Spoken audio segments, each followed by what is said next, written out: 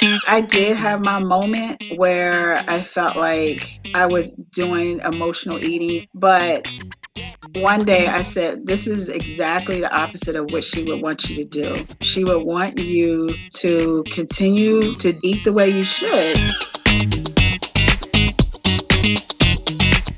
Welcome to the Exam Room Podcast, brought to you by the Physicians Committee. Hi, I am the weight loss champion, Chuck Carroll. Thank you so very much for raising your health IQ with us in more than 130 countries around the world and healthy cities coast to coast in the U.S. Baltimore, Maryland, Pompano, Florida, Mesa, Arizona. We appreciate you helping to make the world a healthier place. This is episode 17 of season 5, number 316 overall. You know, when someone takes charge of their own health, oftentimes they get so inspired by their success that they want to champion the health of others. They want to make their success someone else's success. They want to pay it forward so that everyone then gets lifted up. And that is exactly what my first guest today has done. And by the way, she is also proving that health is not just a young folks game. No. Because she is showing that anyone, literally anyone, can be fabulous over 50. Cheryl Marshall is the extraordinary woman's name. She is the founder of VegYouCan. And she is also well-credentialed in nutrition as someone who has been applying the principles of a plant-based diet in her own life for more than 2 decades now. And she's even been bucking the trend, kicking the standard American diet to the curb for her 4 children. She's been raising them on a plant-based diet as well. And she's real too. You're going to hear her make the admission that she wasn't always perfect with her diet either. But it was an epiphany when she was 50 that really made an enormous difference for her. So we're going to hear all about that. But it is a double dose of story time here on the Exam Room today. And we will also be hearing from a gentleman who lost, get this, nearly 200 pounds by adopting a plant-based diet. 200 pounds, that's incredible. And what was the big turning point for him? Well, it was a brush with death that led to a breakup of his longest relationship in his entire life. His relationship with fast food. We're going to be hearing from Dennis Jones, a fellow weight loss success, just a little bit later on in the program. And both Dennis and Cheryl, by the way, are piloting the Physicians Committee's first ever African-American Culinary Heritage Food for Life course. This is a revolutionary program that is designed to bring equality to health. We're going to talk a little bit about that as well. So we're talking about 2 incredible human beings with 2 incredible stories of hope and resilience who are now working on one mission: to make the world a healthier place for all. Cheryl, it is so good to see you. Hello, Chuck. It's nice to see you as well. Thanks for having me. 20 plus years eating a plant-based diet. What got you going in the first place? Well, when it was first introduced to me, of course, it was foreign because nobody I grew up with or was around was eating a plant-based diet. However, the more I read about it, did the research, it just made sense. I thought, wow, especially when you have those around you that are, have a lot of the different lifestyle diseases, heart disease, etc.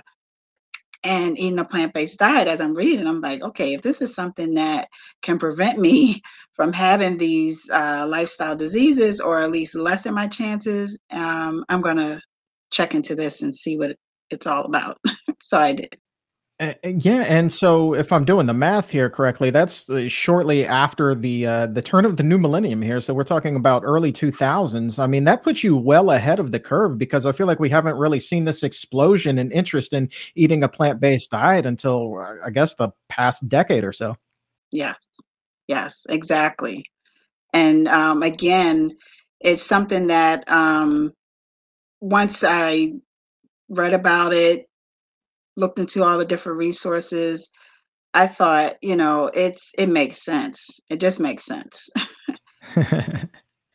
So I'm wondering at the time, because it was kind of still new and you're ahead of the curve, a lot of people were probably wondering what in the heck it was that you were eating every time you would sit down to break bread with them. How many questions did you get from friends and family? A ton. And that was just it. What are you eating? Why are you eating that? Does it taste good? Um, I don't see how you can do that. It's just I can't give up, my meat. I can't give up cheese. And I thought, I'm not I don't look at it as giving up anything. I feel like I'm gaining something. And one, I'm gaining my health. A lot of times as you're talking to friends and family members, a lot of times it's, they're talking about different health issues that they're having. And I'm sitting there not having any health issues, feeling good. And that's not to, put anyone down or anything. I'm not saying it in a negative way, but it just would confirm for me that what I'm doing, I need to keep doing. So, What about you were talking about your friends there, but what about your family? Was there anybody there who was really being challenged with their health? yes. So my my father has had numerous lifestyle diseases, heart disease, diabetes, um, and when you watch someone that you love dearly go through that, it does have an effect on you. And so one of the things I did like is that he did try my food. He did like it. It's not that he doesn't like it or anything like that. I believe that he has been able to sustain this long because he has, listened and tried a lot of the different foods and juices that I did recommend to him. My mother, unfortunately, I did lose her to, she had a heart attack in 2009, which kind of was the impetus for me starting my business. So, yes, family near and dear to me did have an effect on me continuing on this path. I would imagine so. What kind of conversations did you have with your mother prior to her passing? Because you had been eating this way already for a number of years before her unfortunate and untimely death. Yeah. So we definitely talked about as it relates to the years and times that I've eaten a plant-based diet, I've never been one to try to push it on anyone else. It was more or less if somebody would come to me and ask me questions about, what I'm eating, or they were curious or wanted to taste it, or just, things of that nature. So the conversations I had with my mother, she didn't have any symptoms leading up to it. We actually were out the week before doing Christmas shopping. And she did mention that, she wasn't feeling well that day. And that's the one thing with the heart disease, and especially for women, is it really is like a silent killer because a lot of times we ignore a lot of the symptoms that we're having. And when it happened, the main thing I said to myself was, wow, what could I have done? What did I miss? Because she didn't have any symptoms. She wasn't overweight or anything. And when I think about a lot of the stresses that we have in our lives, that can definitely contribute to it in addition to what you're eating. So some of those factors could have played a role in it. But again, it was a real just wake up call for me because it just happened so sudden. Initially, did you really gravitate more toward an even healthier version of the diet that you had been eating previously, or did you kind of just go on this emotional weight roller coaster where it was up and down as you tried to really just kind of cope with the loss? Yes, we do tend to look to food as comfort, comfort food during those times. So I did have my moment where I felt like I was doing emotional eating. I still was eating a plant-based diet, but as they say, too much of anything can still cause your weight to go up. But one day I said, this is exactly the opposite of what she would want you to do. She would want you to continue to, eat the way you should, if nothing more, because of, what is just taking place. And then again, for your kids. And so at that point, I also realized that I could no longer just sit silent and not really push and talk about the benefits of eating a plant-based diet. So that's when I decided to start my business. Right, and is that, the epiphany that you write about on your website, vegucan.com? You mentioned right around the age of 50, the big epiphany that kind of pushed you in this super healthy direction where you did open up and start talking to people about this. Yes, yes. Yeah. Because initially, as I mentioned, I don't, push it on anybody. It's just, it's the question always comes to me, well, I don't see how you do that. And, what are you eating? But now I kind of changed the conversation and I just made it more of, I actually saw that a lot more people were curious and it wasn't really being looked at in a negative way, as you said, moving forward now, going past 2009. And so I thought, wow, since the conversation is here, everyone's asking me now, of having this certain element, do you know anything I could do or, any information you have, or I get questions about, well, what do you do with tofu? I heard tofu is a alternative, or, my doctor's telling me I need to eliminate meat or I need to cut back on salt or what seasons could I use? And so I was constantly getting this, and I found myself just, giving them either the resources I had or sharing the dishes that I make. And I said, wait, there's a need for there's a need for this, and I want to be a part of that because I want to help others. I want to help, especially those from my community, to better understand the connection between health and nutrition and food and lifestyle diseases and how what you eat matters, And so that's where I look to become a health coach. And it worked perfect when I found out about the Food for Life program because I said, wow, it not only speaks to what I'm trying to do, but it's evidence based and it's going to give me the backing with knowing that this program came about and was created through physicians, nurses, registered dietitians. So it was just the perfect match. What were you doing before that? Well, I'm actually still working my 9 to 5. I'm in Okay, insurance. okay. So this is something that I do in addition to my 9 to 5. So Oh, so as you said, you're I'm working around the clock and it's yeah, okay.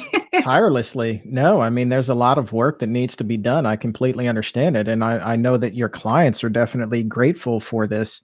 I want to ask you about the Food for Life program because there's a new series that just launched actually this month here, African American Culinary Heritage Food for Life courses, and you're just talking about heart disease, and I know that the rate of heart disease among African Americans compared to white Americans, I mean, it's just through the roof here, and that's just the tip of the iceberg when it comes to health inequities. I'm guessing that combating those inequities and trying to level the playing field is a big part of what this new class series is about. Yes, absolutely. So the class series, and again, as you mentioned, is called the African American Culinary Heritage Curriculum, is a plant-based nutrition and cooking program that was developed by the Physicians Committee for Responsible Medicine. And the intended audience for this series is African Americans who are looking to prevent or overcome lifestyle-related chronic diseases. And it's also designed for individuals seeking to explore plant-based versions of dishes commonly found on African American dining tables. There's 6 classes to it. And the first one is The Power of Your Plate. The next one is Foods for a Healthy Heart.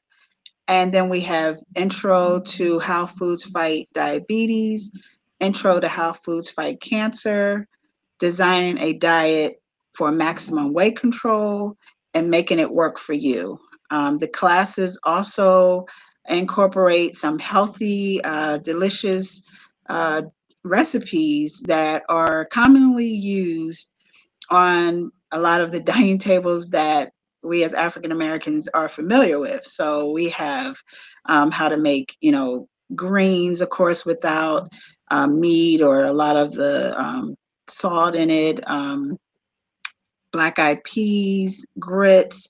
One of my favorites is the sunrise biscuits that are made with sweet potatoes.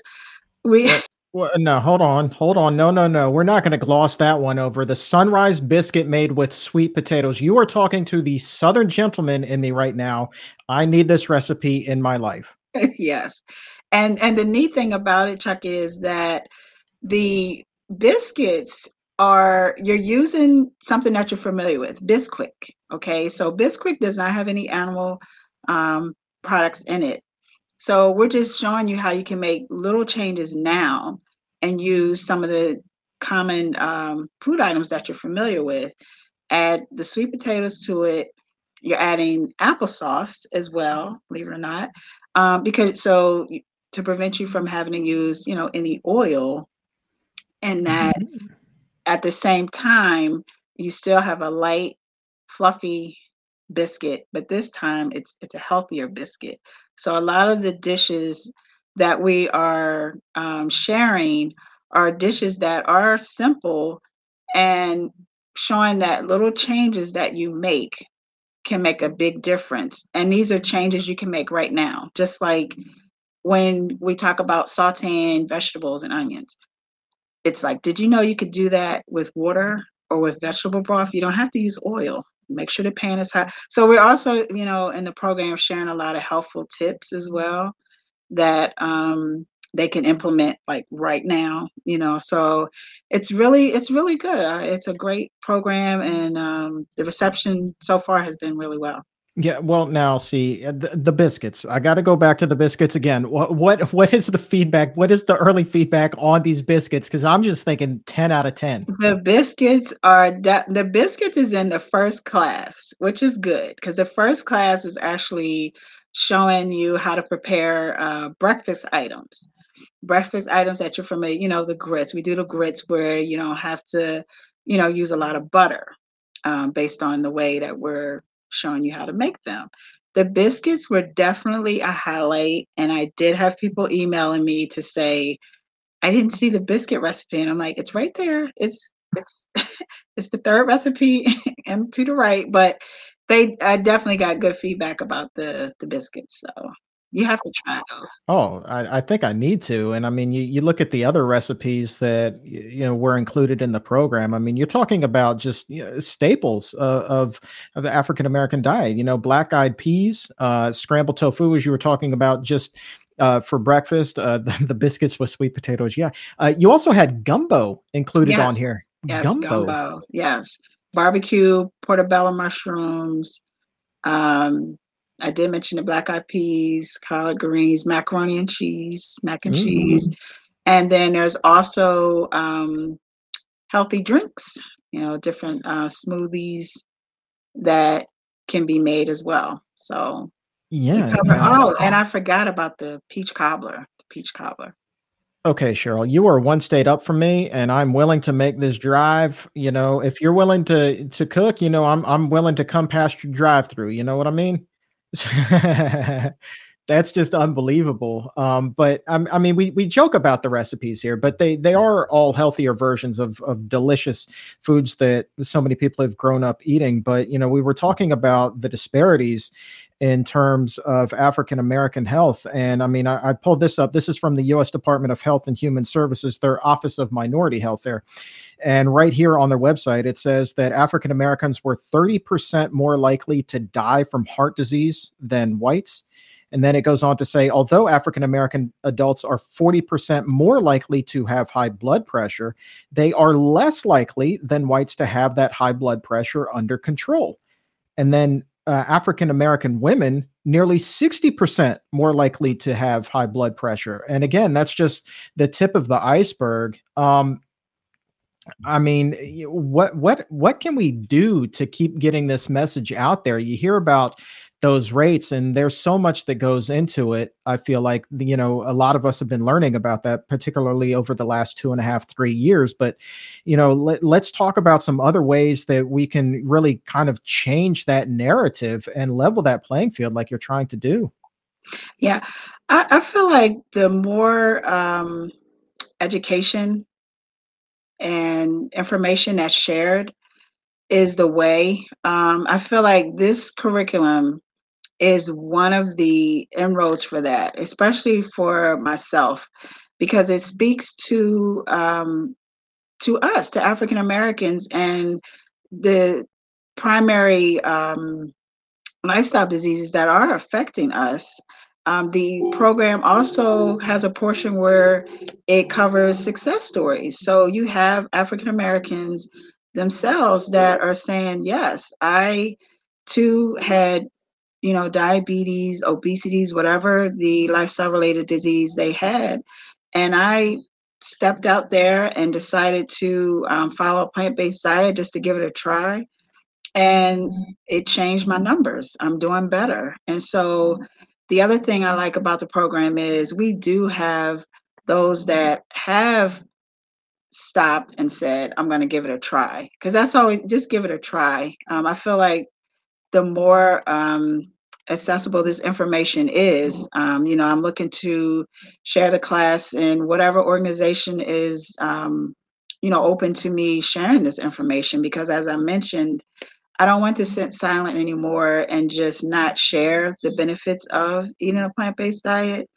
And again, the program is offering, it's all evidence-based. So I just feel like the more awareness around it and being able to speak about it in different venues is going to assist with getting more of the word out there. And now, I mean, a lot of people are talking about plant-based diet. I mean, it's no longer foreign to a lot of people. You have celebrities. It's being talked about everywhere. So that is helping as well. Yeah, that kind of taboo, like hush hush. There's just a small group of people. All of that is faded away. I mean, it's I dare say, plant-based is pop culture now.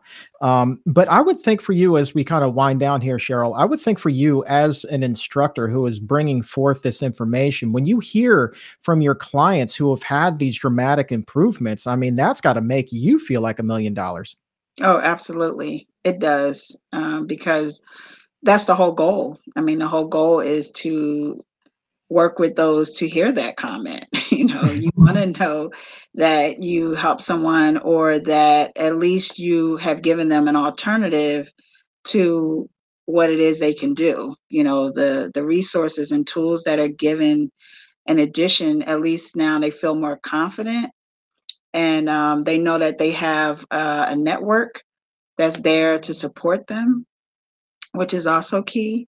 I feel like a lot of times if you don't have the right support, that you tend to go back to what it is that you know best or that you were doing, because you don't have that support.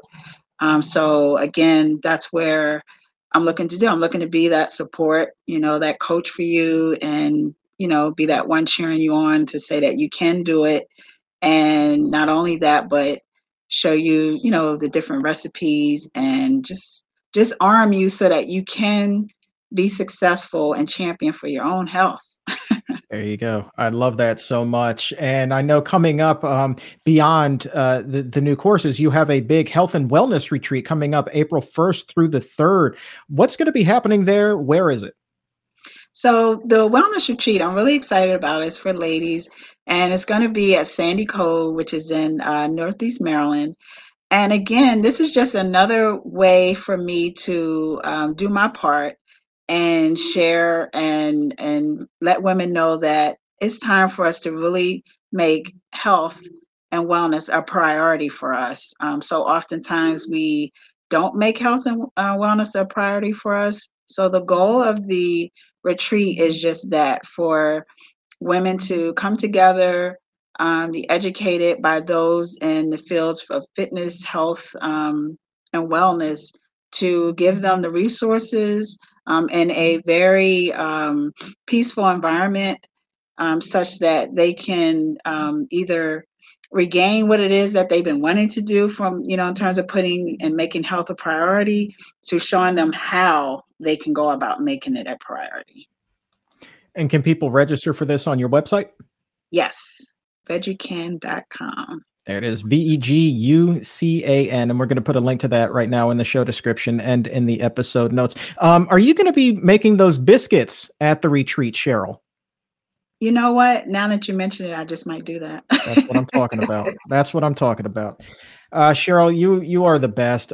Congratulations on everything that you're doing, and thank you for everything that you're doing. It's such important work, and you're doing it, with such a beautiful smile on your face, and you can tell that you're so passionate about doing this and really paying forward, as I like to say, everything that you have learned and helping others now. It's just really fantastic. I love being able to do this show just so I can speak to people like you.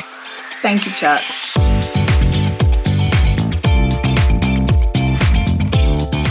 Let's switch gears now and talk about another success.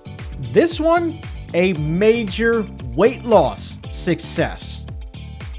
At his heaviest, Dennis Jones tipped the scales at, get this, 350 pounds. 350 pounds. And Dennis was unknowingly on a fast track to an early grave. And he probably would have gotten there if not for an unexpected brush with death. And this brush with death was the wake-up call that wound up saving this former military man's life, and what ultimately led him to a much healthier way of eating. Dennis, thanks for being here, my friend. Thanks for having me. It's great to be here, Chuck. Love talking from one fellow weight loss success to another. These are my favorite episodes. So let's start with getting up to 350 pounds. The first question so often I get asked, how did you get to be 420 pounds? So I'm going to start with you. How did you get up to 350? A whole lot easier than you think, because you don't see it coming. I mean, you have to. Okay, so a little background. I was in the U.S. Marines, and I was a Marine, and I was hard charging, all of this stuff kind of guy. And then you get off of active duty, and then you go home. Or in my case, I went home and I worked, and then eventually I moved to Hawaii. And somewhere along the way, my eating never changed to match my activity. Or should I say my activity changed and didn't keep up with my eating. But either way, at the end of the day, living in Hawaii, and I always tell people, I lived on the Big Island of Hawaii, and I was at the University of Hawaii at Hilo. And it was, I lived outside of town, and I had neighbors who were very neighborly. I mean, it was like country boy meets the tropics. Okay. So like people actually, I mean, literally, you don't understand. I knew all my neighbors. My neighbors knew me by name. Sometimes if a neighbor wasn't doing well, I would go to the store and get stuff for them and bring it back to their house so they didn't have to. And that meant also that my neighbors did a lot of potlucks.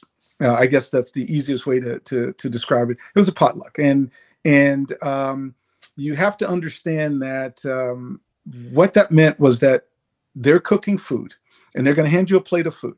Okay. And on this plate is going to be white rice, macaroni salad, and there'll be one more other like start. So and potato salad. So you'd have macaroni salad, potato salad, white rice. Then you'd have some type of meat or animal product or something like that. And maybe somewhere in there, that might be something that was green, and it might have been fallen off a tree or something, but you might get something green in that meal. And you would eat this, and they would fix you a plate. And of course, just like in the South, people don't just let you leave after you had a plate. You got to sit, talk story, update them on what you're doing, or just listen to the older people talk. And then of course they send you home with a plate or two, piled high. I mean, it's like piled high with food. And you would do this, and you eat, and then I'm not running anymore. I'm not doing 12-mile force marches or anything like that. I'm literally getting in my car, driving to campus, and leaving campus and driving home. And so somewhere along the way, one day I went to walk up 3 steps, not 3 flights, but 3 steps. And I was so winded. I mean, literally just 3 stairs. I had to hold the handrail, had to catch my breath at the top. And then I walked into the office, and, I would do whatever I needed to do. And then I would make my way home. Now, I didn't start out that way on campus. I mean, when I first got to campus, I became a university research diver. I did things to stay active, but somewhere along the way, academics and focus and things like that get in the way, and you just become a little bit more sedentary. And I did, but I continued to eat.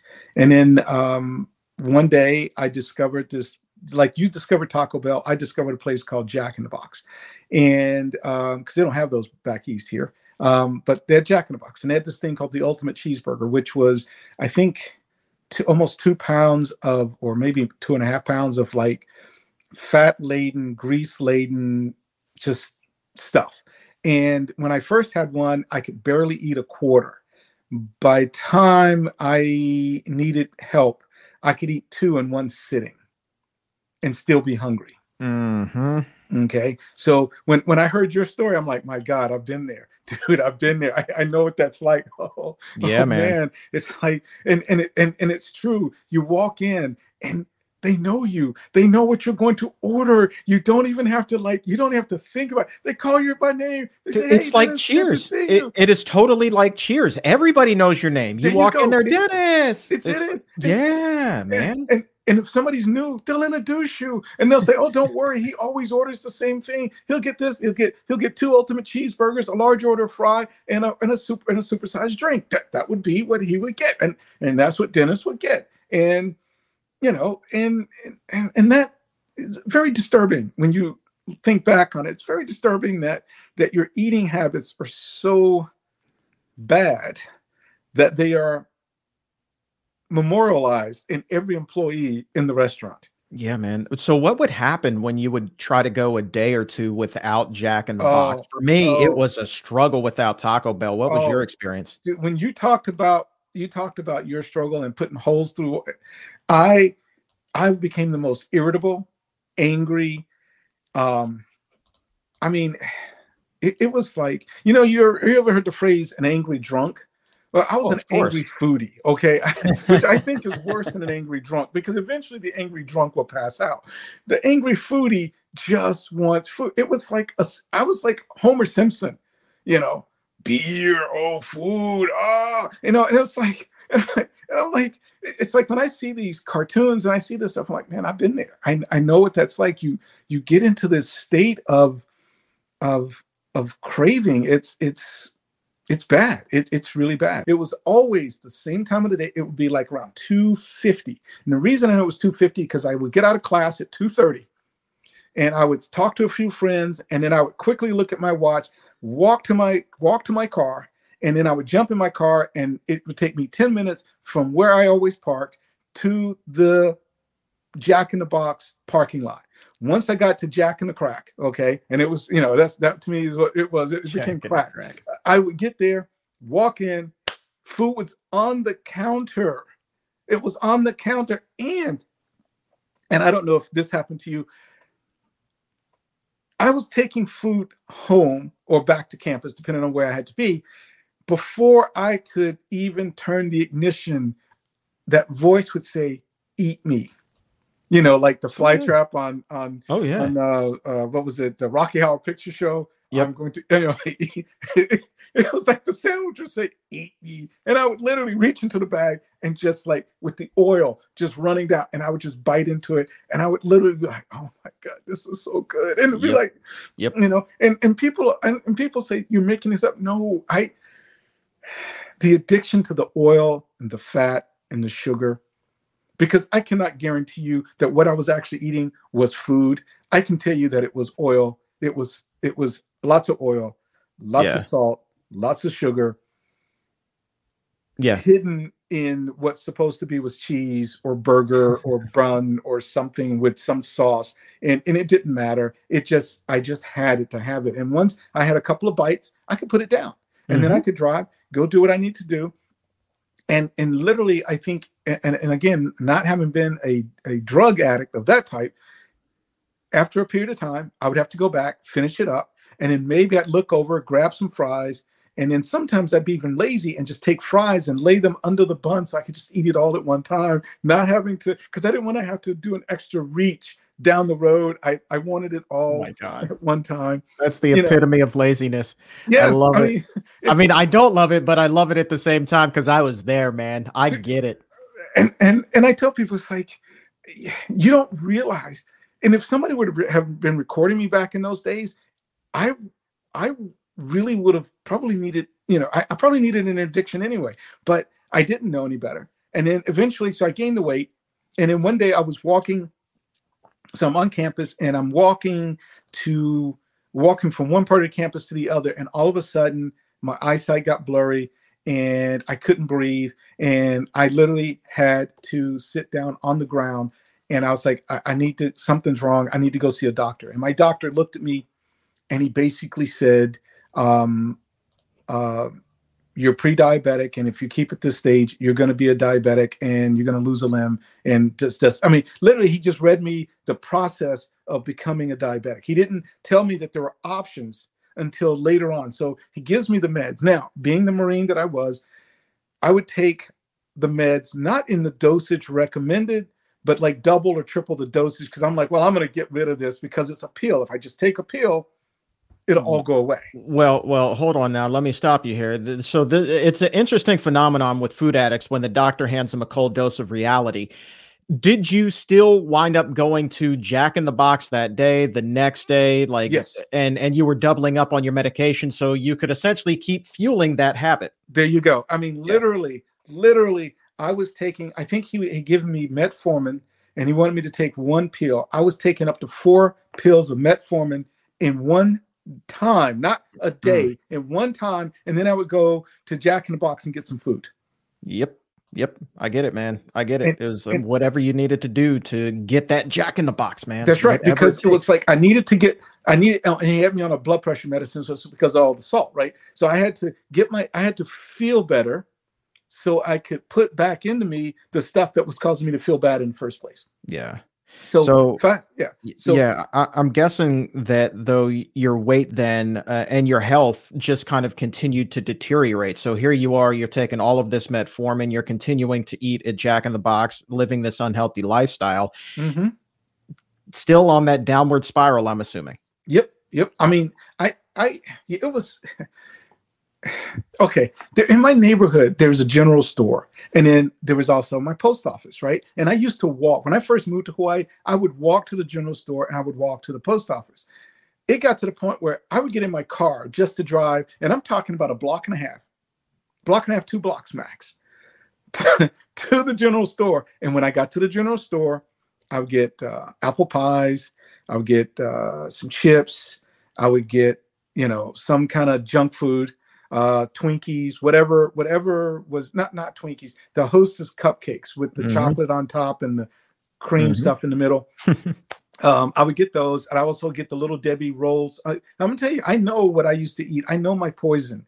It's like, I knew my poison like a wine connoisseur knows their wines. Oh yeah. Yeah.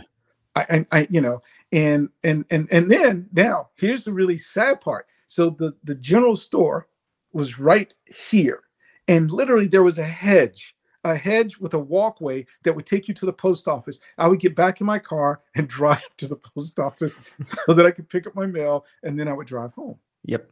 I get it, man. At no point in time would I walk. I was like, why would I want to walk? I'd be tired and I'd be hungry. So why would I walk? So anyway, so the long and the short was that became my lifestyle. And then when the doctor gave me that wake-up call, and he said, you could keep this up and you're going to die. He said, you're going to die. You're going to lose limbs. He said, is that what you want? And I said, no. He says, what is it that you want? He did ask me, what did I want? I said, well, what I don't want is to have to take a bunch of medications. He said, I can't tell you how to do this, but I do know that, you could try to go vegetarian, but I don't know anything about it. You could talk. There's a Seventh-day Adventist church. Maybe go see some of those people and see if they can give you advice on how to eat, become vegetarian or plant-based. Okay. And for those who don't know, Seventh-day Adventists are built around Ellen G. White and her writings on health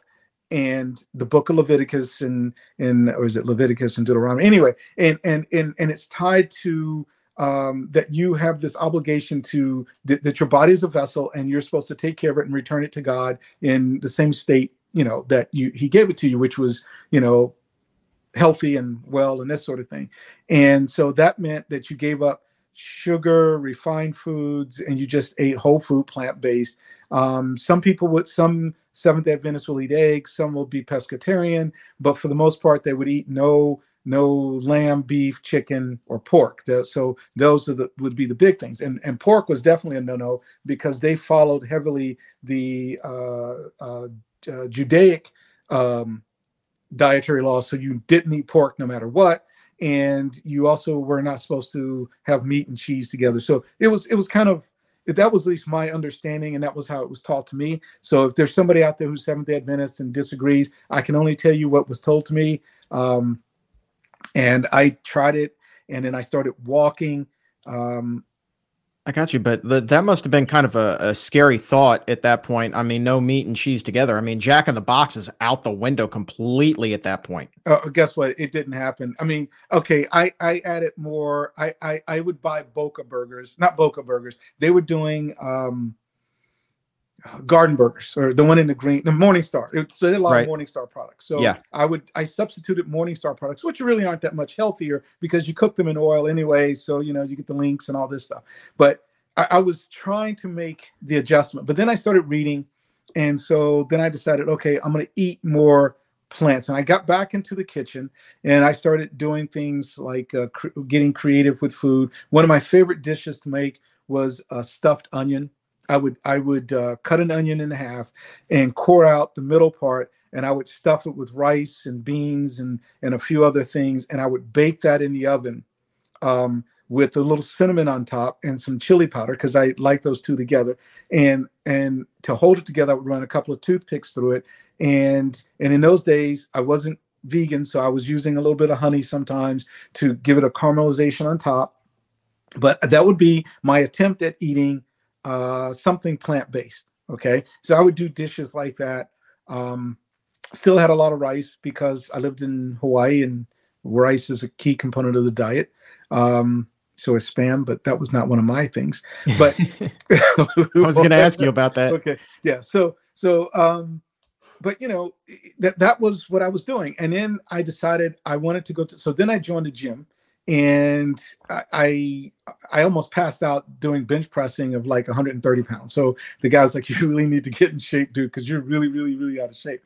And I tried the exercise bike and that just wore me out. And I literally quit the gym because I was too tired. I was like, man, this is exhausting. And then, of course, my blood pressure would be probably elevated from what I ate before going to the gym.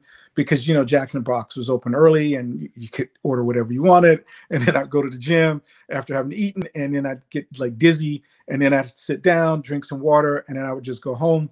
So eventually I decided to start walking.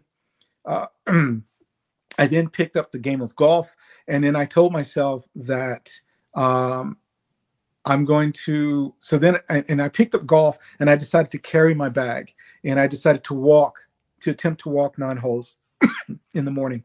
And I had a tour bag because I was a Marine, so you go big or go home. So you tend to buy all the clubs and you buy all the stuff. And I was literally trying to carry this bag, walking on a golf course early in the morning, playing sunrise golf. Because at the municipal course, you could play sunrise golf, which means that if you got there at sunrise, you could play until the course opened. So, and so you have beautiful greens, and I would just go out and play. And how I knew I was getting in shape was actually one of my measures down the road, was that when I first started playing, you could see by the time I got to the green, you could look back and you see this zigzag pattern of a guy who really didn't know how to play golf, and he was really not doing well. Before I left Hawaii, instead of zigzag, you would see a straight line, literally a stop, a straight line, and I was on the green. So, it was measured. And then eventually I went to work in a bike shop, and because I was a college student and I had to figure out how to buy a bike. And the only way to buy a bike is to work in a bike shop because you get everything at a reduced cost. And if you assemble your own bike, then I had no labor costs. So, I could buy a bike. That kept me in shape. I got back to the U.S. I got called to active duty for Desert Storm. And fast forward from that, I ended up back in Hawaii.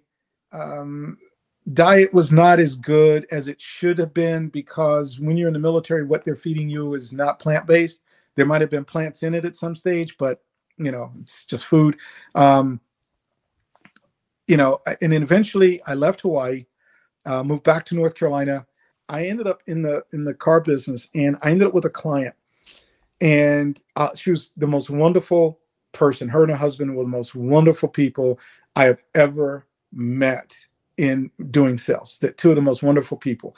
And I say that not just because she bought a Porsche from me and I got to deliver it to her house and put a bow on it. Her husband had a patio. We pushed that car into the patio, put a bow on it, a couple of dozen red roses.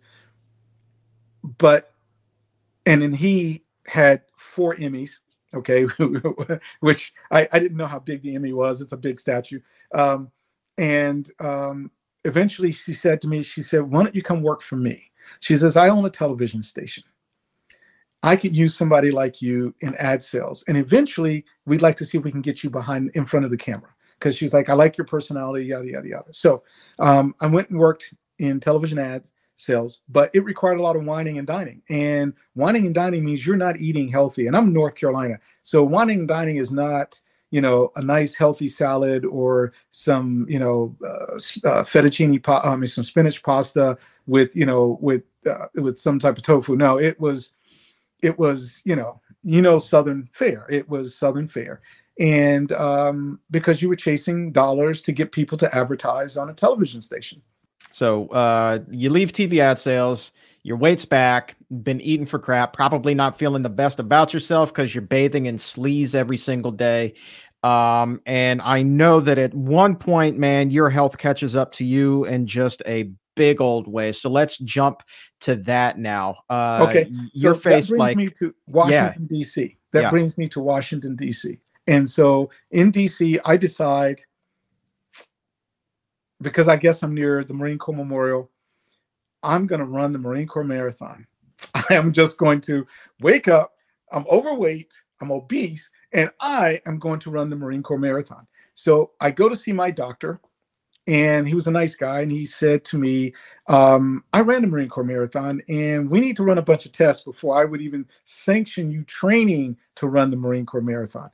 So we had the test scheduled on a Thursday. And on Monday, because I was now working for a government contractor in DC. On Monday, and I need to go ahead and give you the update on my new diet. My new diet was, I would wake up in the morning and I would have 2 or 3 cups of coffee, 1 or 2 Dr. Peppers, and a Pepsi, and a bagel, and I'd be at work, and I was at work at 6:30 in the morning. And I would work all day, and then I would go downstairs to the Asian restaurant downstairs, and I would get their General Tso's chicken. Okay. Now, did you think about the calories I just gave you for my morning start? Okay. You're off to a humming start, man, and then you're going to a hardcore lunch. That caffeine has got me revved up. It's got me like running. Yeah. And so then I go and I have the General Tso's chicken. Well, General Tso's chicken makes you sleepy. Because, and of course, with my General Tso's, I have a couple of more Pepsis or Dr. Pepper, because I didn't like Coke. I was a Pepsi Dr. Pepper guy. Okay. So I would have that. And then, and of course, I also love Cheerwine back in the old days. But I would do that. But this particular Monday, I got done eating and I started getting a tingling feeling in my little finger on my left hand. It was just an odd little tingle. And then all of a sudden I get these like shooting pains in my left arm, and I'm like, I don't feel too good. So I go back to my office and I go back to work.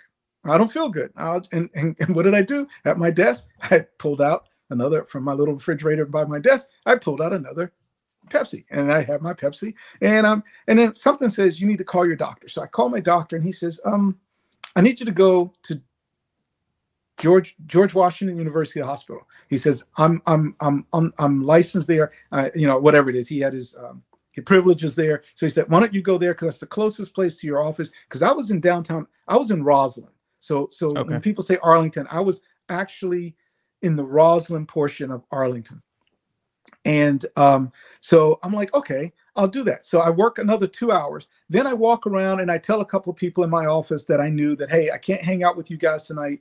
My doctor wants me to go over here and get checked out. So I'm going to just go and get checked out, but I should be back in the morning. So I go downstairs, and now my symptoms are getting worse. I call a taxi. Okay, think about this. Now, I call a taxi. Why? Because I'm impervious. I'm not ready to die yet, so I'm impervious. So I call a taxi. Taxi comes, takes me to the ER. They get me in the ER, and I'm sitting there, and somebody actually finally reads why I'm there. And all of a sudden, they hit a button or something, and they come out with a gurney. They throw me on it, and they're like ripping open my shirt, and they're like wiring me for sound. And then next thing I know, they're slathering nitroglycerin paste on my chest, and they're like, you're about to have a heart attack. You're about to have a heart attack. And they're like, you haven't had one, but you're getting close.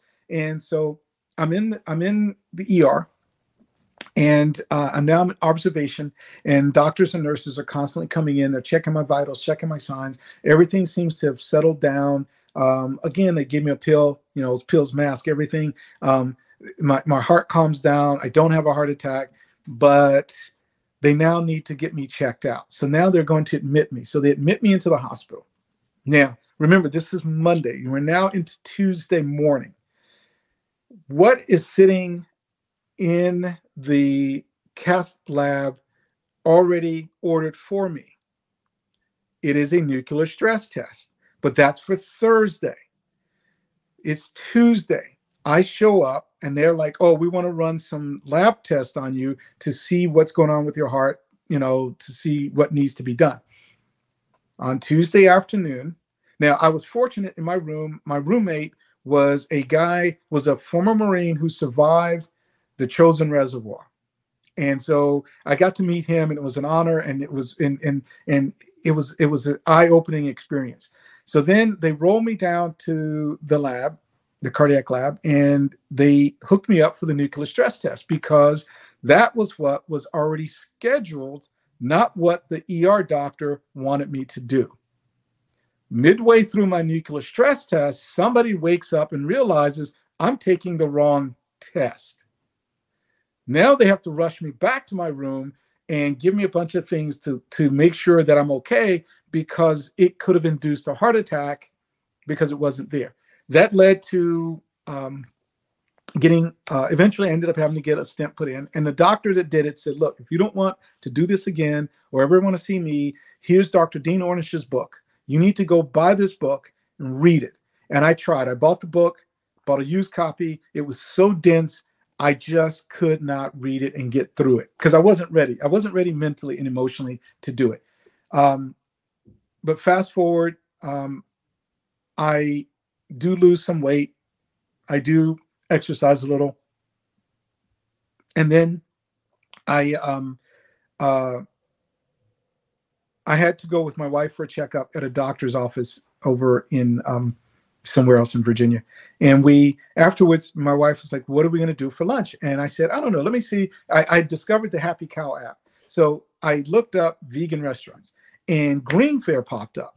And I'd never heard of Green Fare, but I knew where it was supposed to be. But I'm like, I don't remember ever seeing it there. Of course, I never went there for Green Fare. There was all the other unhealthy places there to eat at. So I go in and I meet Gwen and I meet Pericles, and they're like fantastic people. And they had Dr. Barnard's information on the table. They had it all these places.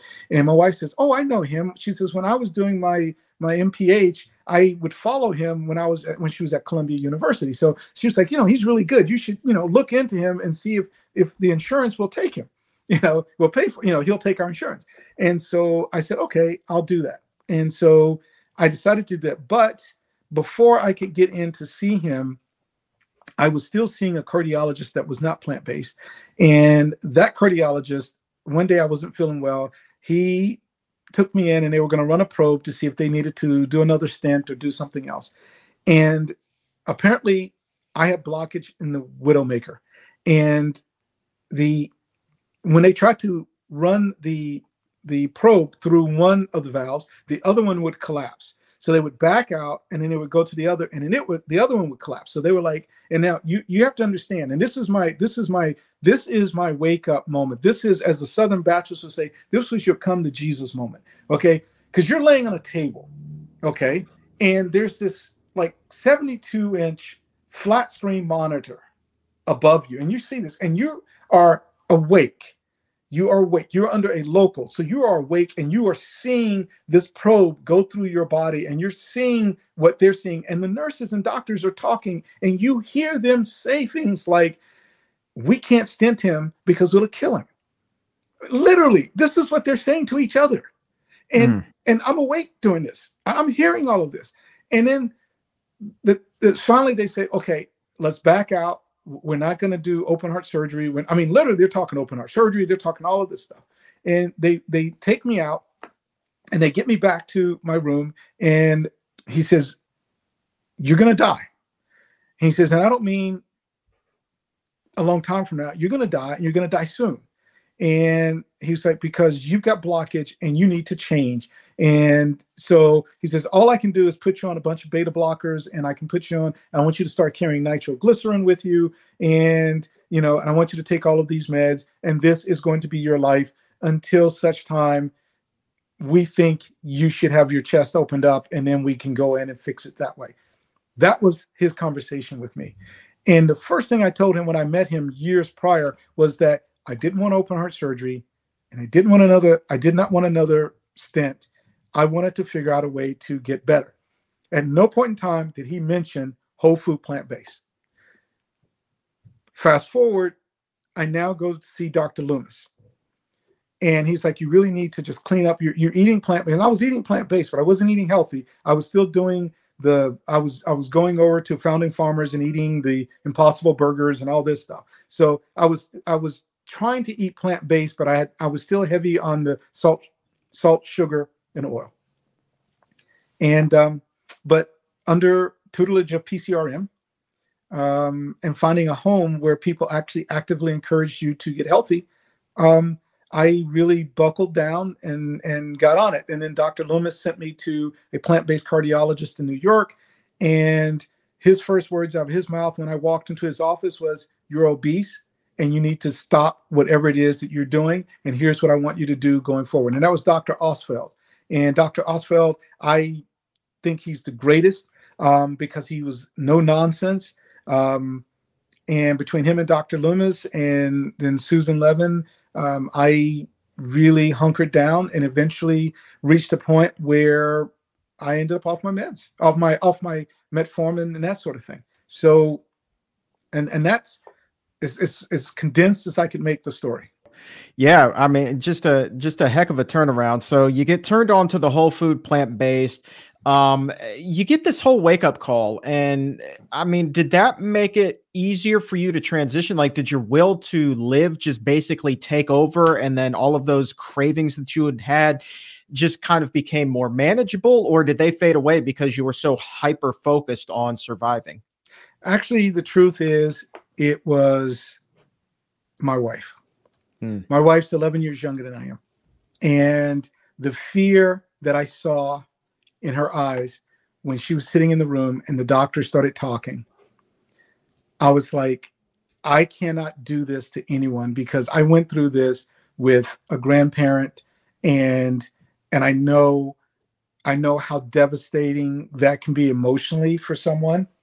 So I was like, I do not want to do that to her.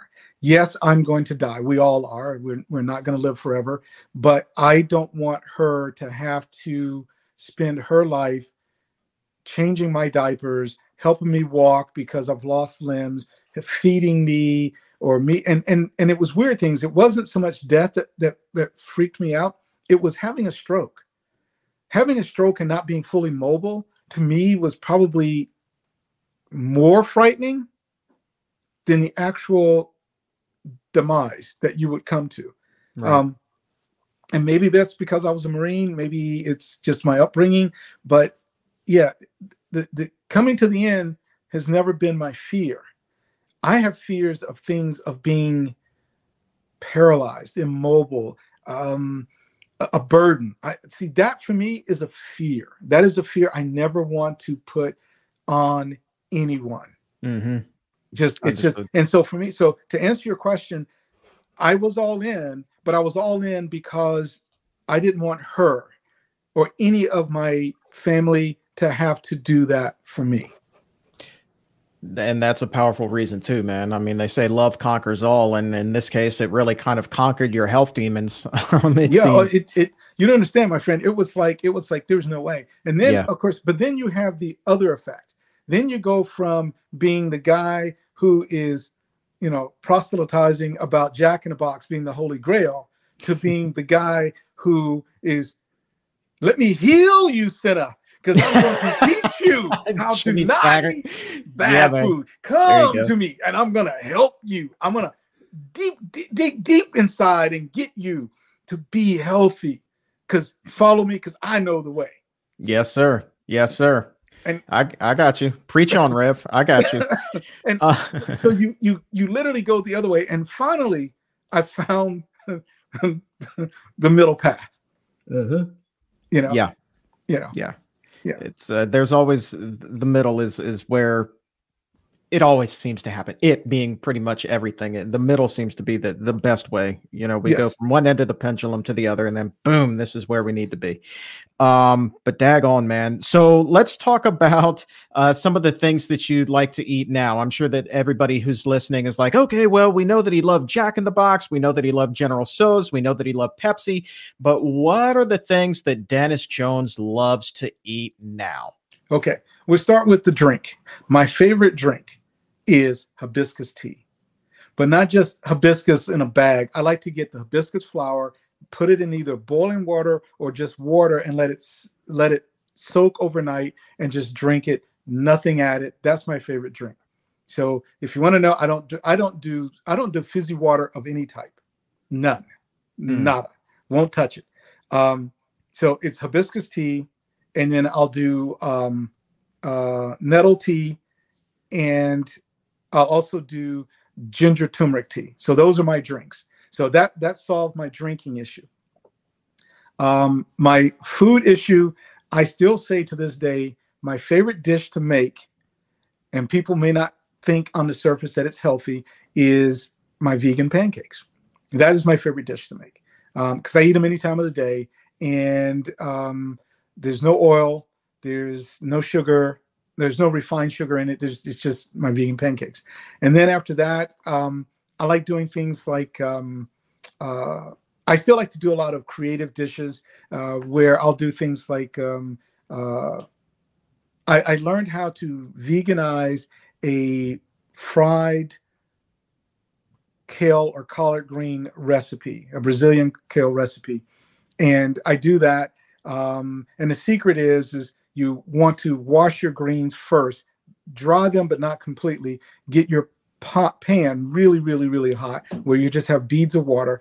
Throw the greens in while it's really hot, and just stir them around, stir fry them quickly. Then throw your onions, and then throw your chilies, and then throw all your other garlic and all of that other stuff in it. And I like to serve that over a bed of quinoa and with some black beans. And that sounds pretty daggone good, man. Dude, you one of these, if you ever get a chance, check out my Instagram page. You'll see some of the photos of some of the stuff that I've made. And my wife loves it, and my everybody that knows me loves it. When I've had a bad day, they can tell, because or what's my phrase? It's not a bad day. All days are good days. Some days are just better than others. When my day has not been as good as others, you will know, because if you walk into my house, there will be probably 3 very complex dishes made that will be plated and look as pretty as all get out, because presentation's everything. So, and just so you know, before looking at going to law school in Oklahoma, I actually toured with culinary school. So food has always been a passion. Right. So for me, it's all about, you eat first with your nose, then with your eyes, and then with your mouth. Do you think that you went so hardcore in the kitchen on those days that aren't as good as others, as a way to kind of get your frustration out, or like on a deeper level, was that your way of, I'm doing this because this is appetizing and this is going to keep me away from the drive-through, when you would just throw up your hands and because you've had such a day at that point? You know, that's an interesting way of saying it. I was thinking of it more of I need to get in the kitchen to be creative so I can work through whatever demons I'm dealing with that day. But the other thing is as Barney Fife would say, is cathartic, or whatever he used to say on the Andy Griffith Show. It's like meditation for me. When I get into the kitchen and I start to cook and I start to put together my recipes, and I cook a lot by smell. So it's like, and I'm looking for my colors, and I'm looking for, literally, I'm looking to create something. And I used to shoot film photography, and I used to paint. And so there is a creative side to me when I'm not being insane. And but it's also that too, it keeps me from getting in my car and driving to a vegan fast food restaurant to get something to eat. I mean, literally it encapsulates all of those things by me spending time in the kitchen working at it. My final question to you is this: if you were to go to the doctor today and say, "Hey doc, I'm thinking about running the Marine Corps Marathon," what reaction do you think he would have compared to the one that he had a few years back? He would probably say, "That's good." But he would want to put me on a routine that he would think was manageable, because he knows that I tend to go from zero to a hero, that whole pendulum swing thing. So he would probably try to rein in my enthusiasm so that I don't overdo the training and then can't get to it. She's just trying to protect you from yourself, I suppose. Let me just give you an example. My doctor was amazed that I got into biking again, and I decided to ride a metric century on a single speed bike. Okay. Metric century. Okay, metric I got century. You. Okay, that's 70, say roughly 70 miles if you make a wrong turn. And mine ended up being 78 miles. But and you're riding so you're riding from Reston west out to Purcellville. So now you're hitting hills, you're on roads, and I did all of this on a single speed bike. And people were like, "Are you crazy?" And I'm like, it's the only way for me to work out my demons, because there is some fall on effect, I think, of being a Marine, is that you do have a very, I have to challenge myself. I don't need others to challenge me. I have to challenge myself, and I have to create something that people tell me can't be done, just so I can prove them wrong and do it. Well, I'll tell you this much. If you're pedaling from Reston to Purcellville on a single speed bike, you're working out a lot more than just demons, man. You're working out every muscle in your body.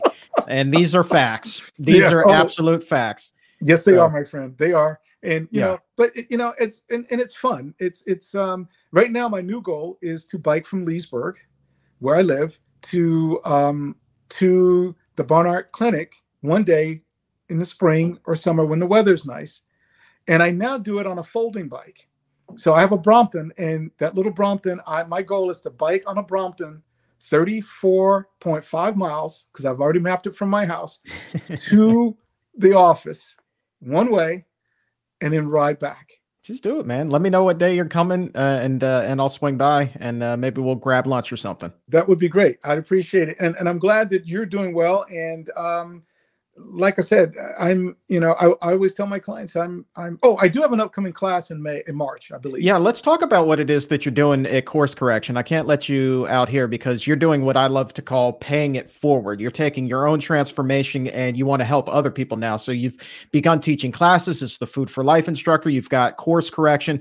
And so now you've got classes coming up in March, you said, or May? March. So, March. Okay. So I have, Course Correction, it was a name that I picked because somebody said, "What do you want to call your company?" And I was like, well, I'm always trying to course correct, so I'll call it Course Correction. Literally, that's how I came. There was no real thought that went into the name process. In March, I have my second part of a multi-part series on fighting diabetes with food. That starts in March. Next week, or actually this week, I'm in a conference call with a doctor in Alberta, Canada, who wants me to consider doing a Food for Life program for the First Nation people near where she lives. Okay. And I know that there are Food for Life instructors up there, but she has known me off and on for a while. And she's like, she says, you bring something to the table that she does. I bring something to the table that she doesn't bring. And she said, and I like your personality and I think you're relatable. So that is what's there. And then also too, I just completed the CDC's program to be a diabetes lifestyle coach. So I'm working with people who are pre-diabetic or who just been diagnosed as being pre-diabetes, being pre-diabetic, to help them on the national program to prevent them from getting to becoming full-blown diabetes, having diabetes. And then, of course, I work with anybody who is diabetic, corporations, working with their groups of people in wellness. So I'm doing a bunch of things tied to wellness, working with some companies, putting up some proposals together, and everything I do does incorporate Food for Life. And then, of course, all the other materials that I have at my disposal. So hopefully that answers your question. Oh yeah, man. But I've got some time. I'm free most of the day. I mean, I think there's like 5 minutes left in the day. Would you like those? Yeah, we'll link off to your website. We'll have all of your contact in the show description or in the episode notes. And my final question to you is this. I mean, as a Black man and knowing the health inequities that we're facing, not just in the US, but I mean, this is a global epidemic here of health inequity. Do you realize what a leader you have the potential to be? You already are in helping others dig out of this hole that they think that they're just kind of trapped in right now. That, my friend, is why I didn't want to say that, but that was actually what the doctor in Canada said. She says, I'm a white woman. She says, I may be a lesbian, but I'm still a white woman. I go into a First Nation a program, and they're just going to see yet again another white Canadian trying to tell the First Nation how to live. She says, you, my friend, can come in and they may relate to you far better than they will ever relate to me. And on that other front, I actually do try to work, and I've experimented with, and I've shown that you can live on $50 a week for two people, eating whole food, plant-based, and actually having food left over. So I'm a big proponent of working with any community, any group out there that wants someone to come in and either give a talk, because I am a speaker. So I'll come in and talk about it, but I'll also come in and lead classes. I use Veg Fund. If they don't have money, I try to get some support from Veg Fund. I try to look for donors. I tell people, I mean, I have a day job, but, which is health insurance, which is why I'm so motivated to get people off of needing to use their health insurance. Anything I can do to help people, as long as we can find the money for it or find a way to cover my costs, I'm there to help. You are a good human being, Dennis, and it has been a real treat to have you on the program today. Again, we've got links off to your website, all of your contact information in the show description or in the episode notes, my friend. Thank you so very much for your time, and congratulations on your health turnaround. Thank you, my friend. And it's always good to see you, Chuck. And when I do bike into DC, I will let you know. You got a date, my man. All right, my friend. Take care.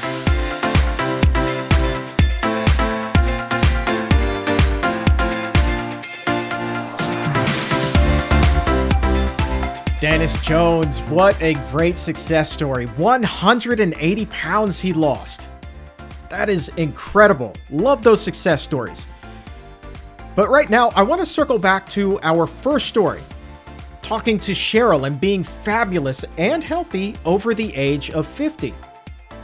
Matter of fact, I want to go a few years later in life than that even, because there is new research now showing that not spending your golden years sitting in a recliner and watching TV is the way to go. Getting up and moving can make a huge difference in your health. And I'm not even talking about major exercise here. Not in the least. So let's head to the Exam Room News Desk for those details. The benefits of exercise are no secret. But what may have been kept under wraps until now is that exercise for seniors doesn't mean going to the gym. It doesn't mean going for a jog or even taking a walk. A new study finds just being active around the house can make an enormous difference in their health. And this includes day-to-day chores like cleaning, cooking, gardening, and even just taking a shower. The research examines nearly 5,500 women between the ages of 63 and 97 who did not have cardiovascular disease when the study began.